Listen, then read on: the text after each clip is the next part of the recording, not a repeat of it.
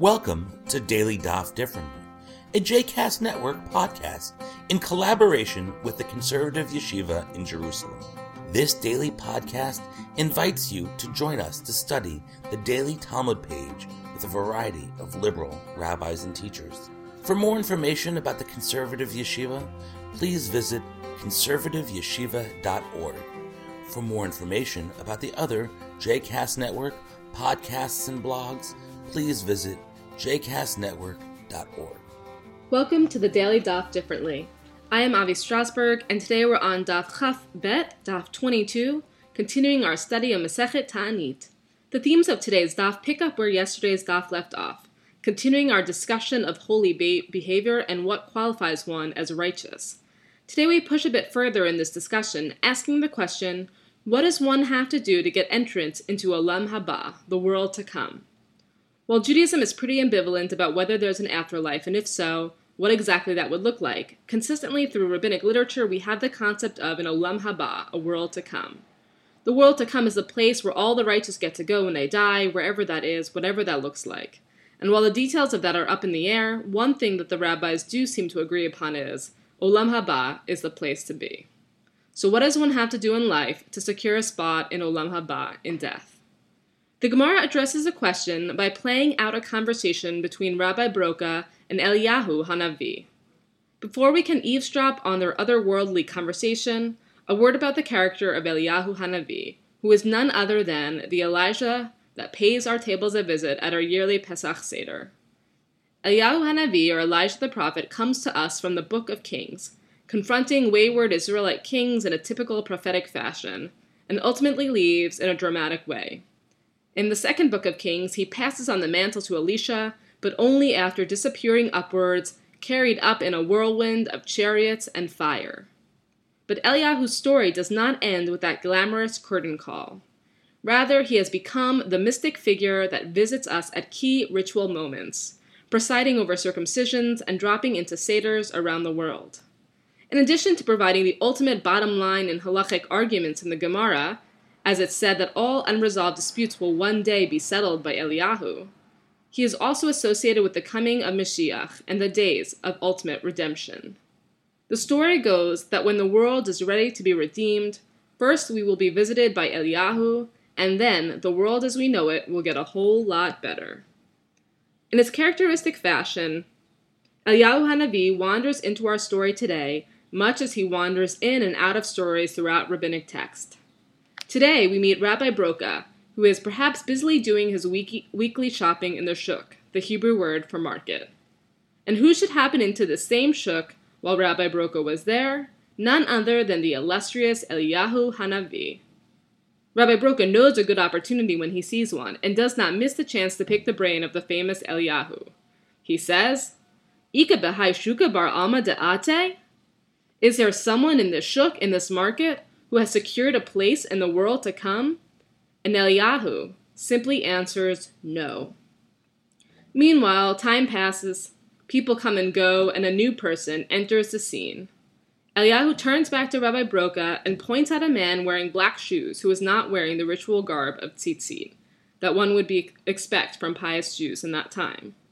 Further, lest you think Judaism doesn't have something to say about everything, the black shoes this person wore also made him stand out, as black shoes were not the normal footwear for good Jews in that period.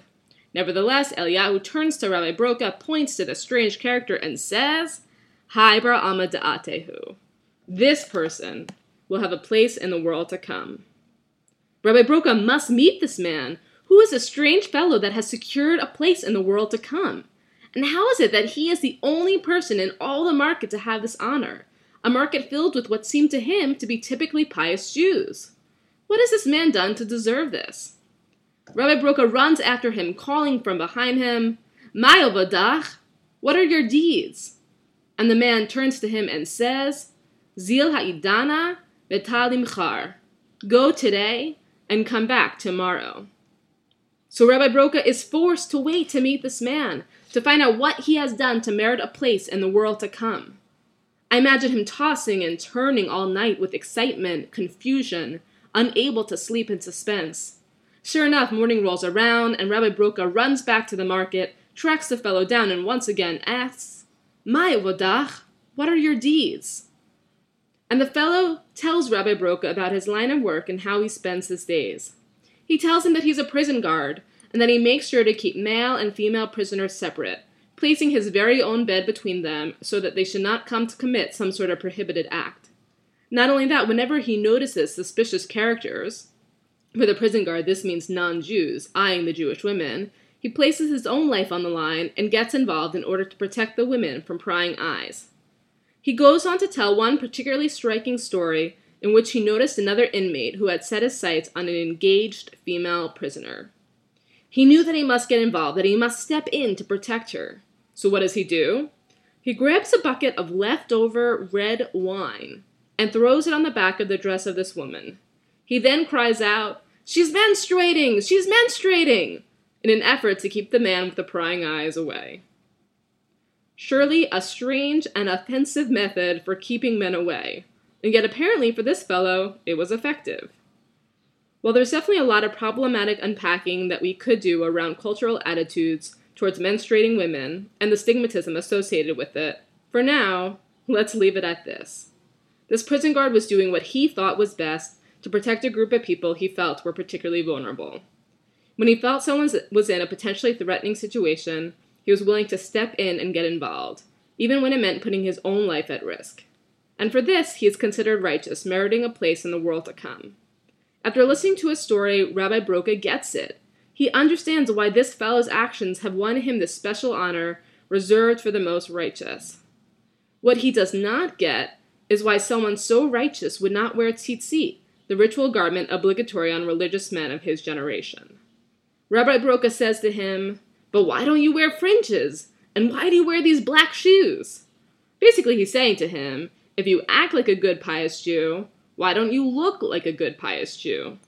Sure enough, the fellow has an answer for him. He says, "I walk amongst non-Jews dressed like this so that they won't realize that I'm Jewish.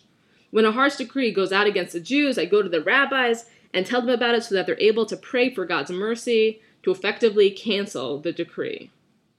Basically, the prison guard acts as a spy for the Jewish people, sniffing out the decrees before they get to the ears of the rabbi, and making sure the rabbis know about it as quickly as possible so that they can take action through prayer. Okay, this makes sense to Rabbi Broka. It explains why this pious Jew doesn't look the way Rabbi Broka expects, but still he has one more question. "Umay tama ki amina lach ana mai ovadach ve'amart li zil ha'idana v'tali michar?" He asks him, "What's the reason that yesterday when I asked you what are your deeds, you put me off and said go and come back tomorrow?" And to this as well, the fellow has an answer. Sure enough, at the very moment yesterday in the shuk, the prison guard had just learned out about a harsh decree that went out against the Jews. He said to himself, "Better I run and tell the rabbi so that they can pray to change this rather than stand here talking in the shuk." And that's why he said, "Not now, come back tomorrow." Rabbi Broka learns a few important lessons from this unnamed prison guard. First, he learns that sometimes the most holy, the most righteous people are not the people who we expect. In a market full of pious Jews, the only one who had earned a place in Olam Haba was this very prison guard. Second, he learns that apparently prayer and study are not enough to secure one a place in the afterlife. Rather, what makes this prison guard special is that he is a person of action, of deeds. When he sees something troubling, he is willing to step in and put his life on the line to make sure that the vulnerable party is safe from danger, whether that be the woman in the prison or the Jewish people. Living out a vision of holiness cannot be fulfilled through mere study and prayer. Rather, it requires deeds, a living out of values. Third, he learned that holy Jews don't all look like the cookie cutter of what he expects them to look like. Sometimes they may wear kippot, sometimes they won't. Sometimes they may daven 3 times a day, sometimes not at all. Some may keep Shabbat, others won't. He learns that he can't judge the holiness of a person simply by sizing up external appearances. If he wants to know what they stand for, he has to get up close and hear their stories. The story in the Gemara doesn't end there. Sure enough, while Rabbi Broka and Eliyahu HaNavi stand on the streets of the market, another pair enters the scene. And once again, Eliyahu turns to Rabbi Broka and points at 2 people and says, "Hanachnami b'nei alma da'ate ninhu." He says to him, these two are also going to have a place in the world to come. And again, Rabbi Broka, in a quest to understand holiness, runs to these people and asks, Mai ovadaihu, what are your deeds? Again, he must know, what is it that they've done in their lives to merit a place in the world to come? And they answer him, Enashi badochi anan mivatchinan atzive. Inami ki chazenan beitre deit lehu tigra bahadaihu, tarchinan ve'avdinan lehu shlama. They say to him, we are happy, joyous people, and when we see someone sad, we try to make them happy. Or when we see two people struggling in a fight, we intercede and we help to bring them to a place of resolution. What earns these two a place in the world to come, the ultimate heavenly reward? They bring laughter to those who are in need of joy. They try to bring peace to those who are struggling in conflict. When they see someone in pain before them, they don't avert their eyes and continue on busying with their own life, but rather they stop and they see if they can help the person before them. This is the holiest act of all, stopping to make someone laugh, working to bring more peace into the world.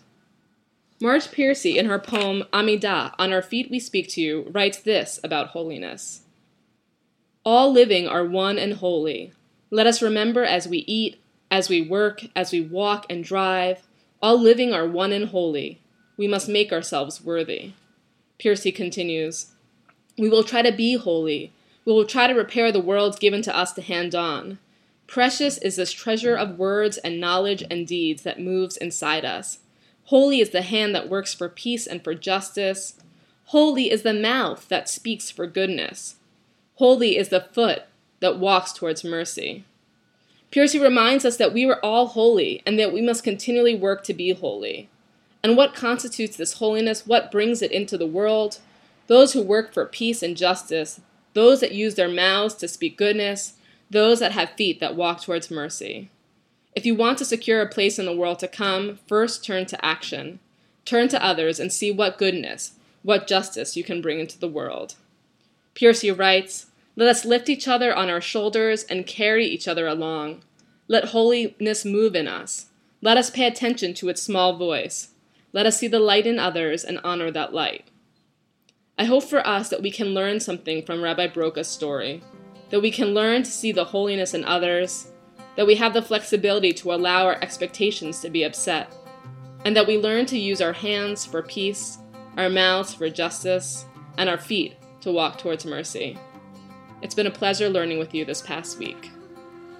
I hope you've enjoyed today's episode of Daily Daf Differently, and that you'll join us again tomorrow for a new page.